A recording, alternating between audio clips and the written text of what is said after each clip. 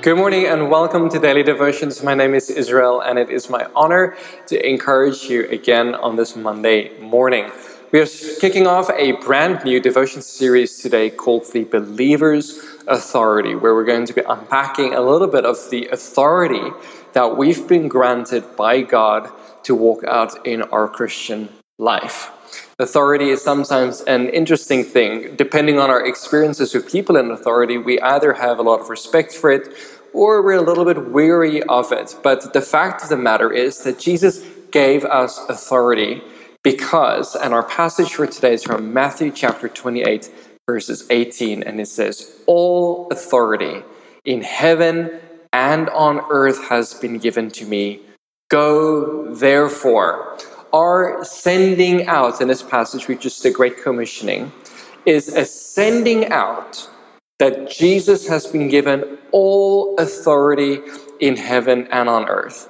If Jesus has all authority, how much authority does that mean the other guy has? None. Yet, but so much of our Christian walk is sometimes abdicating authority to the powers of darkness. We give darkness too much authority, even in things when they're not. So sometimes you hear people that, for instance, they get a flat tire and they're like, "Oh, the devil gave me a flat tire." I'm like, "I don't think he's in your tires." We give him too much authority to rob us of the joys of life, to rob us of all the good things of us that's been given to us if we will press into it in the faith and release it. Jesus also says that he's given us the keys of the kingdom. Whatever we're bound on earth will be bound in heaven. Whatever we loose on earth will be loosed in heaven. There's an authority given to us in the Christian walk that we have to learn how to walk out. But if we don't understand what the authority is that's been given to us, we might never fully walk it out. The interesting thing of this passage in the Great Commissioning is that it says that we are co-missioning with Jesus. He's the one who's been given all authority. And because he has all authority and he's co-missioning, that means he's missioning together with us. Our ministry carries authority. They go therefore, make disciples of all nations, baptize in the name of the Father, the Son, and the Holy Spirit. Our mission out into the world is a mission of authority because the one who has been given all authority in heaven and on earth is walking it with us. When I was thinking through this passage of authority, I was thinking through a passage of Jesus sleeping in the boat in the middle of a storm. It's an interesting passage, and I've often wondered what the implications are of this passage completely. But basically, the disciples are needing to cross the Sea of Galilee, and a storm breaks out, and the disciples are stressing, and the storm is putting their lives at risk. And there in the middle of the storm lies Jesus, and he sleeps. Perfectly sound, not a worry in the world. And so the disciples wake him up, and he says, "Jesus, we're going to die if you do not do something. Can you calm the storm?" And so Jesus gets up, he rebukes the storm, declares peace, the waves go calm, the storm ceases. He fulfills their prayer, and then he turns to them and he rebukes them for their lack of faith. Now, it's a very interesting passage to unpack here. A couple of things to notice here. Jesus was sleeping in the middle of a storm. Why wasn't he bothered with what was going on around him in the storm? Why didn't the storm cause the fear in Jesus like it caused fear for the disciples? Well, firstly, Jesus was partaking of an internal reality inside of him, the reality of the kingdom of God, and that was dictating his experience of the external reality. His external reality was not going to dictate his internal reality.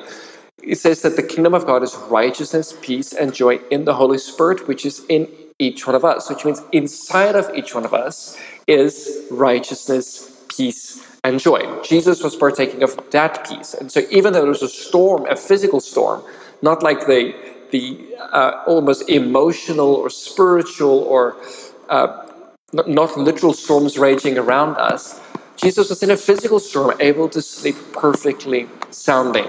Ephesians chapter 3, verse 20 says, "Now to him who is able to do far more abundantly than all that we can ask or think, according to the power that is at work within us." This passage tells us that the exceedingly abundantly, far more than we can ask or think, our external, is dictated according to what this Holy Spirit is doing at work within each and every single one of us, according to the Spirit that is at work in us. So, point number one, Jesus could sleep in the storm because his external reality didn't dictate his internal reality. His internal reality of rest dictated the experience that he was going to go through in storms.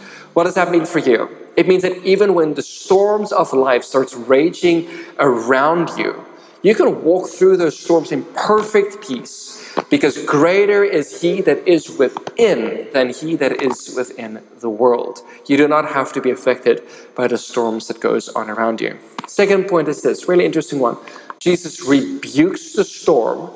The storm completely finishes. Waves are calm. Jesus answered the prayer of the disciples. And then he turns to them and he rebukes them for their lack of faith. This is an interesting one. Jesus answers their prayer, but in answering their prayer, he also rebukes them for their lack of faith. Why? Because Jesus had given them the same authority. He had commissioned them in ministry. He had breathed the Holy Spirit into them. They too could calm the storm. He'd given them authority because they were an extension of his own personal ministry. But here's the interesting thing. The fulfillment of our prayers isn't the sign of the presence of faith. In this case, the fulfillment of the prayer of the disciples for Jesus to stop the storm was actually the sign of the absence of faith. Why is that? Sometimes God wants to do something through you, not do something for you. Sometimes for you to have faith, it means that you actually need to rely on the Spirit that is at work within you and allow that Spirit to work through you, God doing something through you, rather than abdicating your authority to stand in faith through a storm and let God do something for you. Now, we can always turn to God and ask. If we ever turn to God and ask for him to do something in his name, it shall be done.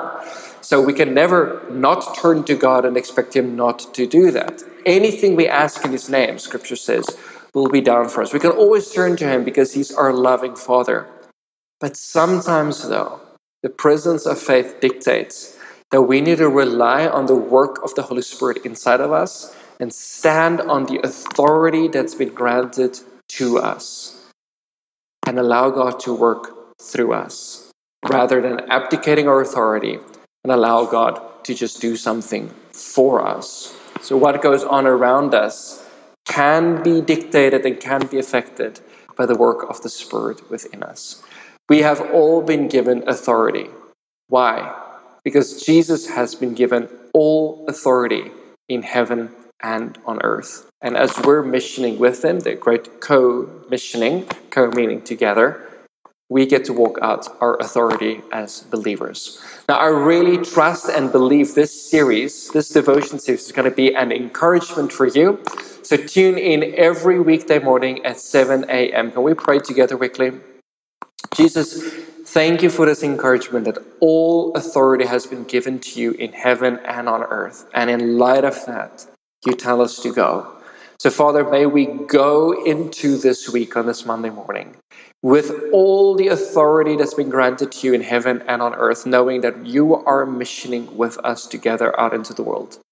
Give us the grace to understand that the storms that rage around us does not affect our internal reality of peace, because we are partakers of the realities of the kingdom of God, righteousness, peace, and joy in the Holy Spirit. Be with us this week. In Jesus' name we pray. Amen. Thank you for tuning in. We'll see you again tomorrow morning. Have a blessed Monday.